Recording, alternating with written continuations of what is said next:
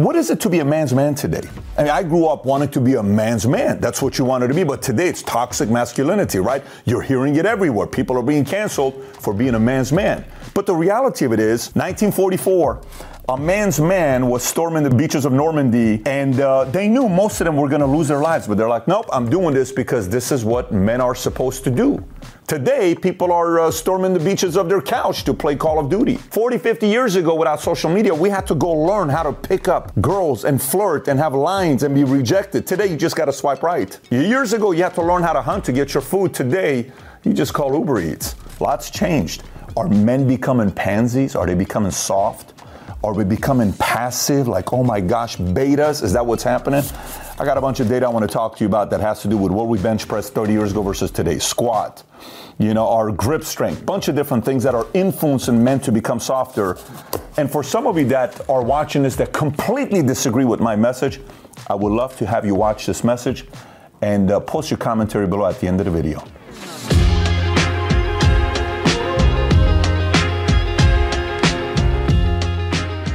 Stick around till the very end. I got a quiz for you to take to know exactly what you're driven by. But it's important for us to look at some of the data to know if this is just gibberish or how are men really viewed and what kind of a life men live today. Before we get into it, I just want to give you some stats on, is there any relevance in men really struggling today? Like they can't find themselves.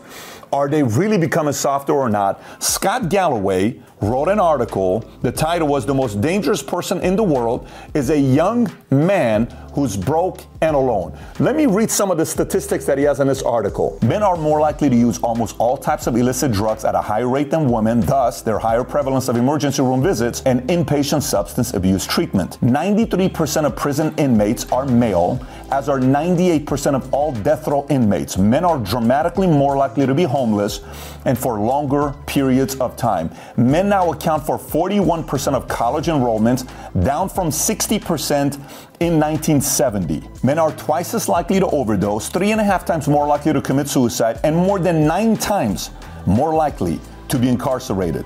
A recent study revealed that 9 out of 10 mass violent attackers were male, and more than 2/3 of them were under the age of 35. Once again, the most dangerous person in the world is a broke and alone young male. Scott Galloway recommends 3 things. Start making money. We are living in a capitalist society. Get super strong. You want to be fit. You want to lift heavy weights and run long distances in your mind and in the gym. And last but not least, get out there, commit to meeting people, and quite frankly, try having sex. So interesting 3 points he makes, right? Start making money today, get super strong, and finally get out and commit to meeting people. But are we not stronger today than we were before?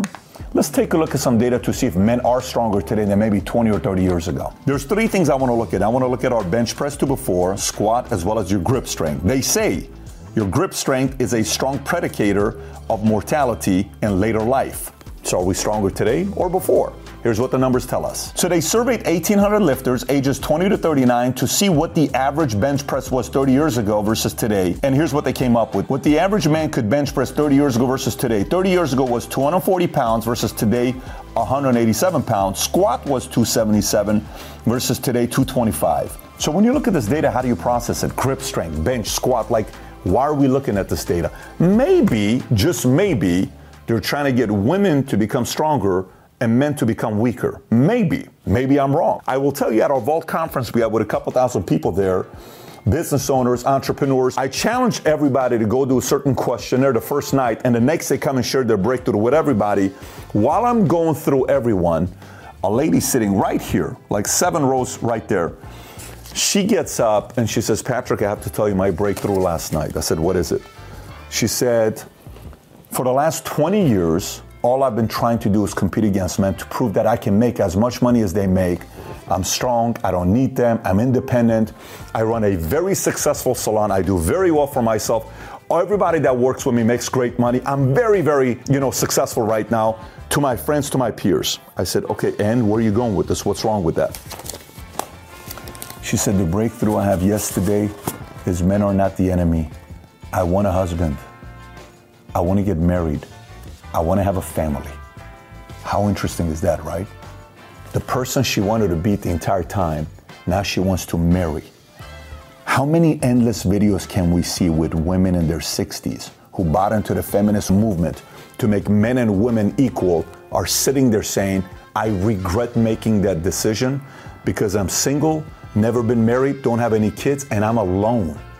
And I wish I would have married, man. I wish I would have had kids because I wouldn't have been alone today. Next point is a lack of male role models in a boy's life or a man's life. So if you look at some data here in 2019, some 15 million children in the United States were living with a single mother. That's about 5 times more than those living with a single father. As divorce rates rise and family courts continue to favor mothers, the amount of boys living without a dad will continue to grow. So why is this so important? Well, there are certain things I can tell my boys that my wife can't tell them, period. I can go tell my boys we're going outside and we're playing. They have to listen to it. I can go tell my boys you have to read 20 pages a day. They may tell Mom, I'm good. I don't need to read today. I don't need to do this. I don't need to do that.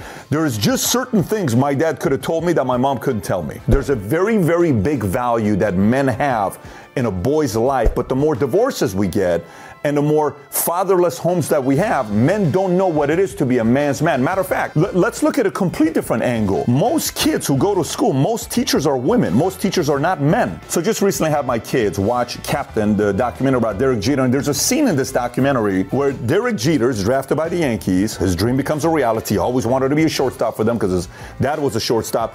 He goes, but he's not doing well.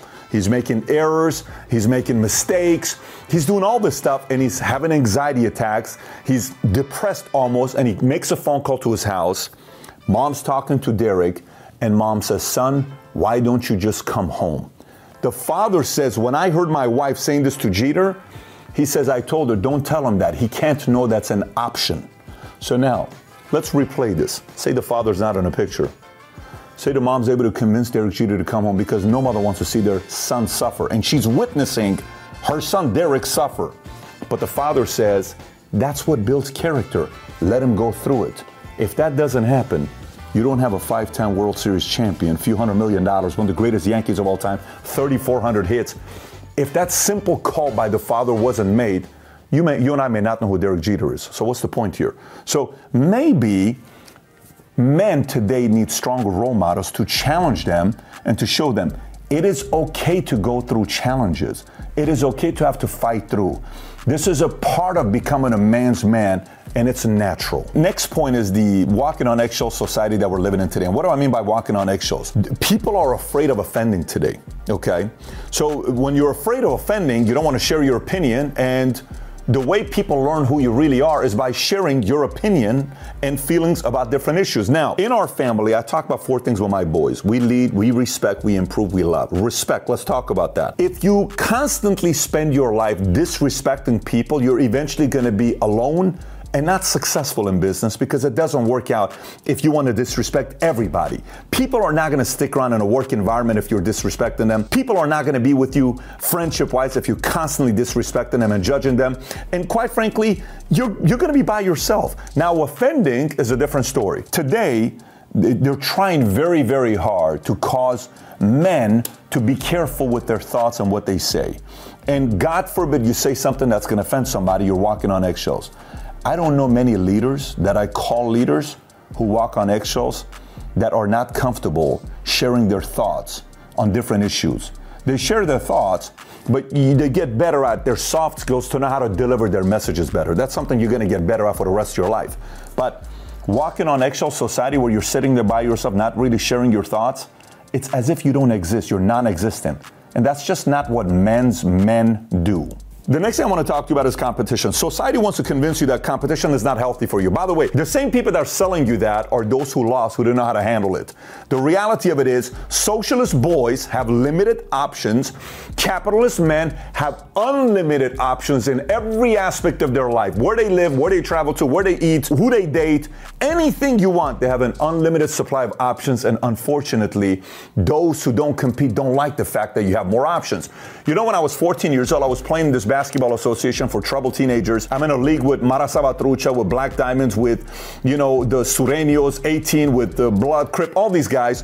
And one day we're in this tournament and only 5 of our players showed up, and we played against a team that had a full lineup, and we lost by 104 points. They give us this trophy that my dad has till today, a last place trophy.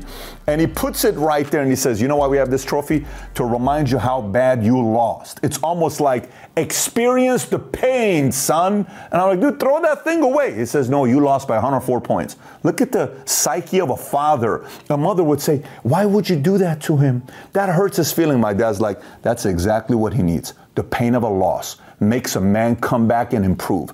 Makes him stay up late at night practicing while everybody else is sleeping. Makes this guy say, one day I'm going to prove to the world that I'm a winner. So, going back to you, there's nothing wrong with competing. There's nothing wrong with losing. As long as you keep showing up and competing, eventually you're going to get your shot. But you're better off being a capitalist than being a socialist, because being a socialist is just not attractive. Final thoughts here. Look, as you're going through the process from being a boy to a man, or from a man to a man's man, many times you're by yourself. Say you don't have a father figure. Say you don't have a strong male role model. You don't know who to talk to. You're trying to please everybody. Your mom's telling you, well, that's not the way to behave. And you don't have another man to bounce off the idea to think if it's a good idea or not. You're like, okay, I'm going to please my mom. I'm going to please my teacher, who is a woman. I'm going to please my girl, who is a female. I'm going to please my, girlfriend's mom. You're trying to please everybody, and you're becoming less and less and less of a man. And you're in the car by yourself saying, man, I'm losing my identity. I don't even know who I am. Then you lean towards making bad decisions. Look, take a time out away from everybody and sit down and say, what do I stand for? What are your values and principles? What do you stand for as a man? What do you want to do with your life? What kind of a leader you want to be in your life? You. Who do you want to be? Not what everybody's trying to force you to become. Who do you want to be? Then go solve for that. And when you do that, be prepared for some people to not like it. That includes a lot of women in your life. Makes sense? And then all of a sudden you're going to be like, oh my God, I'm finding more men like myself out there. Fantastic. They're out there. They're everywhere. You can find them. Just like yourself. You are not the only one that's thinking what you're thinking right now. But you want to be a man's man. The world gives you more opportunities when you do so.